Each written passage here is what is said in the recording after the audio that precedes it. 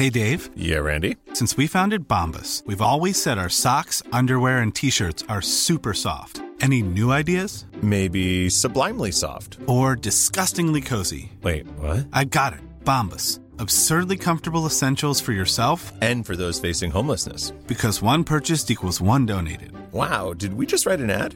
Yes. Bombas. Big comfort for everyone. Go to bombas.com/ACAST and use code ACAST for 20% off your first purchase. Hi, I'm Daniel, founder of Pretty Litter. Did you know cats tend to hide symptoms of sickness and pain? I learned this the hard way after losing my cat, Gingy. So I created Pretty Litter, a health monitoring litter that helps detect early signs of illness by changing colors, saving you money and potentially your cat's life. Pretty Litter is veterinarian developed, and it's the easiest way to keep tabs on your fur baby's health right at home. Go to prettylitter.com and use code ACAST for 20% off your first order and a free cat toy. Terms and conditions apply. See site for details. Today's episode is sponsored by my LIT daily online yoga classes. This is an exclusive pass into my personal practice and program that I created from experience as a physical therapist and 20 years developing my LIT yoga methodology. There is a different class with me every day, including special monthly live streams, so you can feel your most lit up anytime and anywhere. Get a 3-day free trial today by going to movementbylara.com and clicking daily classes. Let's get moving.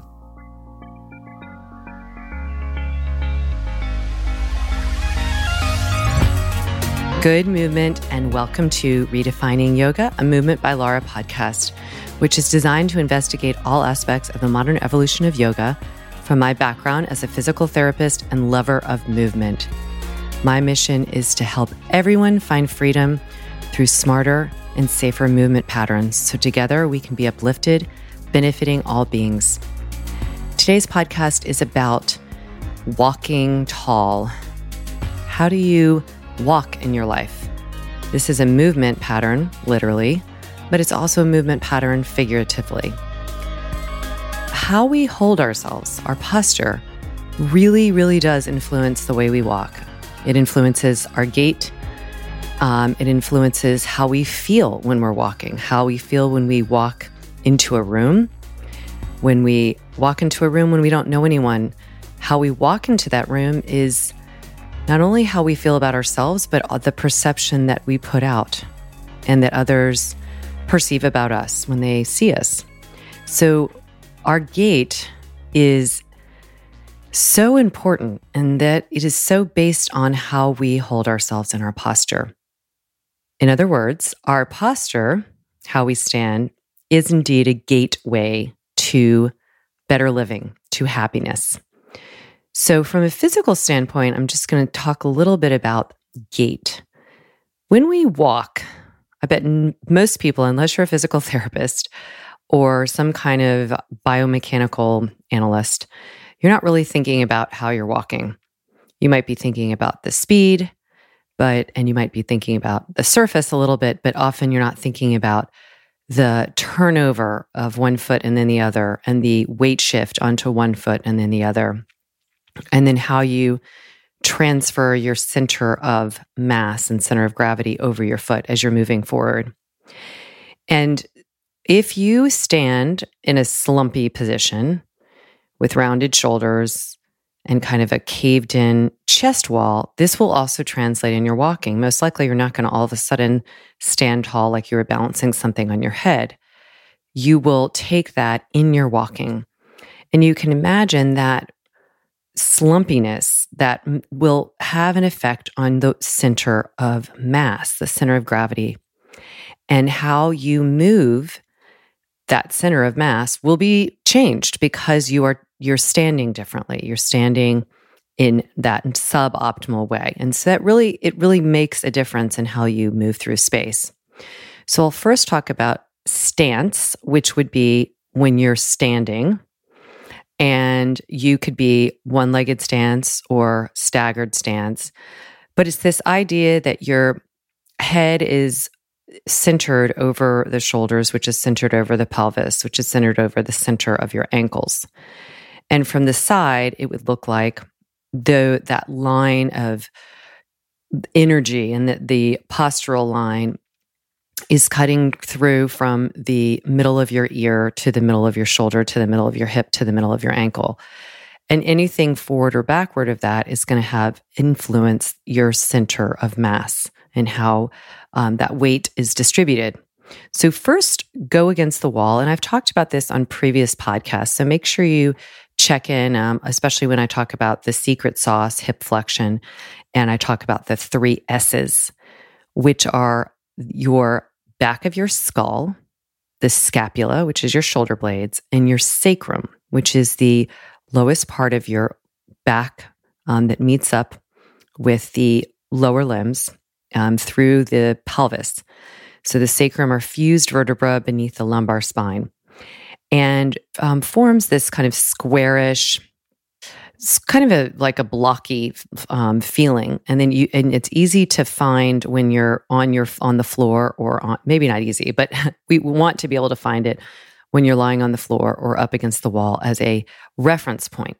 So when the sacrum is up against the wall, the scapula is up against the wall, and the skull, back of the skull is up against the wall, that is your optimal resting posture where all the curvatures, the natural curvatures in the spine are in place. And the center of mass is in place so that when you walk, we're going to talk about walking from that position, from that alignment. So you first really, really, really need to work on, it's not like just going up against the wall is going to change your posture overnight. But when you work on it with that feedback of the wall and you work on it with finding your neutral pelvis and your coactive trunk, meaning everything in between your sacrum, essentially, and your skull, everything in between except the limbs is going to be part of your core. And you want all of that engaged enough, and it's going to be more engaged if you need to bring more attention to it, but engaged enough to hold the balance, the center of mass in this optimal place. So say you have your optimal posture. When you take that into movement, you will practice weight shifting from one foot to the other. So running is often known as a series of controlled falling because you've got momentum and you are, in a way, there is push off for sure, but there's also this control element that the center of mass is moving faster and with more force, momentum, so that there has to be a little bit more, you're controlling that. But you don't want to over control it because you want to use that momentum, and then there's a turnaround. Walking is a little bit similar, but not quite the same, because walking, you're really using your glutes in a way you don't necessarily use in running. Running, you're going to really use your lower legs a lot for that quick turnaround. So when you walk, if you start in your standing position, take a step forward with your left foot, and just getting the movement going will feel maybe a little bit more robotic because you're not in the swing of things, literally, pun intended. But you'll step your left foot forward and then land the heel down. And then as you start to shift from the heel, like almost like a seesaw, to the forefoot, start to shift your weight of your shoulders and your pelvis over the ankle. So you land the heel and then you begin the weight shift into the midfoot and into the forefoot, and your shoulders, your pelvis and shoulders come with that. And then you'll notice when you get into the forefoot of your left, meaning the front of the foot, of the left foot, your hips are going to be over or a little bit beyond your left ankle. And then your right leg is an extension. Your right hip is an extension. And this is an opportunity to prepare that glute. So you're going to push with the right glute a little bit, push off your right toes a little bit. And then once you get fully onto the left foot, the right leg will pendulum swing forward. And the iliopsoas helps with that. That is your iliopsoas is known as a hip flexor. Really, I look at it and speak to it more as a pelvis, as a lumbar stabilizer. It's stabilizing the lumbar spine when it comes through the body and inserts, or it starts off on the lumbar spine and the fascia of the lumbar spine and the disc there. And it really helps stabilize the lumbar spine. But it also helps control the swing of the leg. So it has this pendulum swing which is a little bit like a coil mechanism. So you load that left foot and then just let the right leg naturally just swing forward, land the right heel, start to load the midfoot and then the forefoot of the right side, shifting your hip over the ankle as you're doing that. The left hip comes into a little extension. You can squeeze firm your left glute and then let the left foot swing in pendulum. So try that a few times with this slowed down intentional movement. And notice what part of that, if any, is more challenging for you. So the challenges that I see for people are in the loading of the leg with the hip coming over the ankle. The hip is actually moving pretty straight forward over it, and there's a slight lateral shift to just because of the kind of alignment of our pelvis over our ankle. It's not a straight drop down. So there's a slight lateral shift. Now, lateral meaning going out to the side. So let's go back to the left foot, for example. If I stepped my left foot forward and loaded that weight, if my gluteus medius, the lateral hip, has been kind of snoozy in maybe even in my posture, just if I tend to stand and really hang on that hip, it'll show up here as well. Not all the times, but you'll step on that left foot. And as you load it more, the left hip kind of swaggers out to the left, almost a runway style look. And the problem with that is if you look at it biomechanically, you could visualize that the center of mass is going too far over to the left. And that will have some repercussion above and below that chain. And often that'll happen, something will come all the way down into the foot. It sometimes can go into the knee, and then it sometimes can go up the chain into the low back. And then the ribs will, or the musculature around the torso sometimes braces a little bit to give the support to the hip that the gluteus medius is not getting. And when you get rigid in your torso, then the natural kind of turning of the torso with walking doesn't occur in the same degree. So it's like too much of this sashaying side to side. And then there's an attempt to stabilize in a way that doesn't allow freedom of movement in the torso, like with the ribs moving. And that can be carried out all the way into the arms. There's a lot of little details that can occur when something's a bit off. So that's one I do see, the lateral shift, kind of hanging out in the hip, and then some rigidity in the torso swing because the hip isn't doing its work.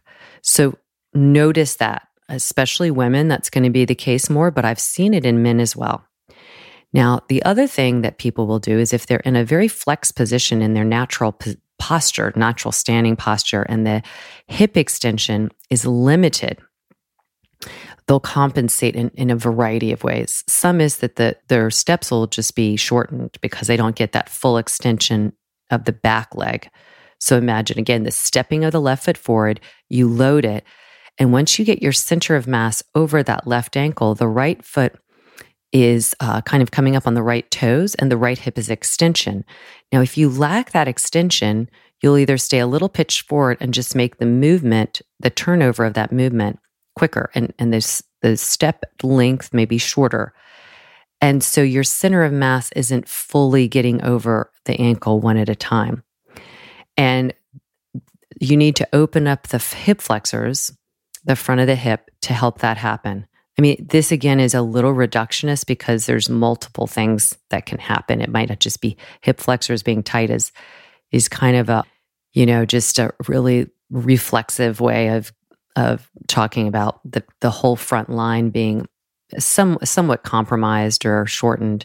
So it's usually more complex than that. But you can get an idea of how when people are standing, if they've been sitting for a lot of time or just in a flex position, a lot of times that's how it'll translate in their walking, that center of mass isn't really translating or transferring and weight shifting in the way it should.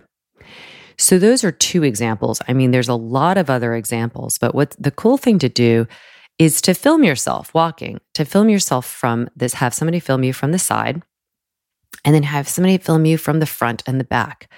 and notice, like, is there a lot of side to side motion?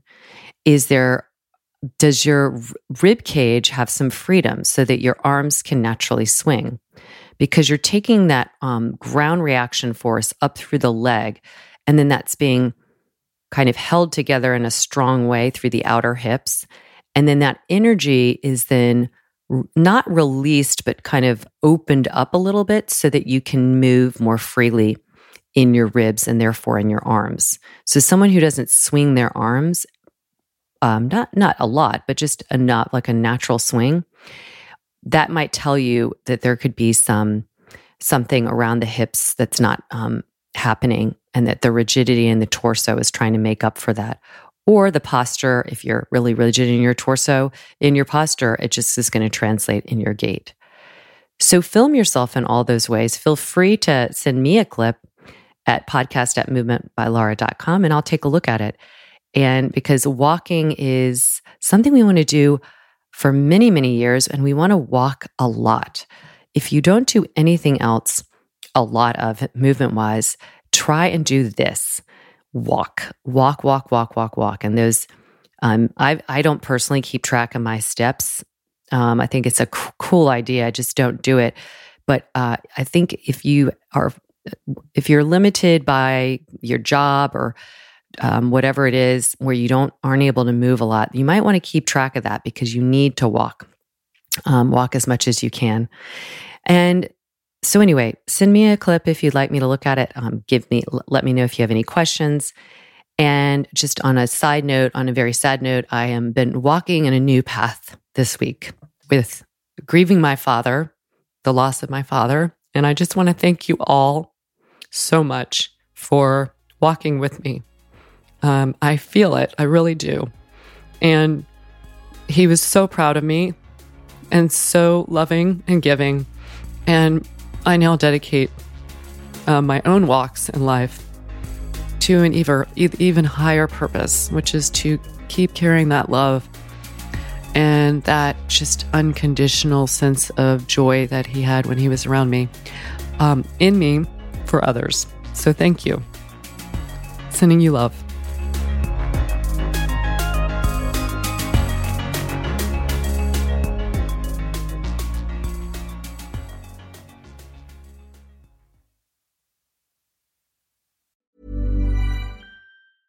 Selling a little or a lot? Shopify helps you do your thing however you cha-ching. Shopify is the global commerce platform that helps you sell at every stage of your business. From the launch your online shop stage to the first real-life store stage, all the way to the did we just hit a million orders stage. Shopify is there to help you grow. Shopify helps you turn browsers into buyers with the internet's best converting checkout. 36% better on average compared to other leading commerce platforms. Because businesses that grow, grow with Shopify. Get a $1 per month trial period at shopify.com/work. Shopify.com/work.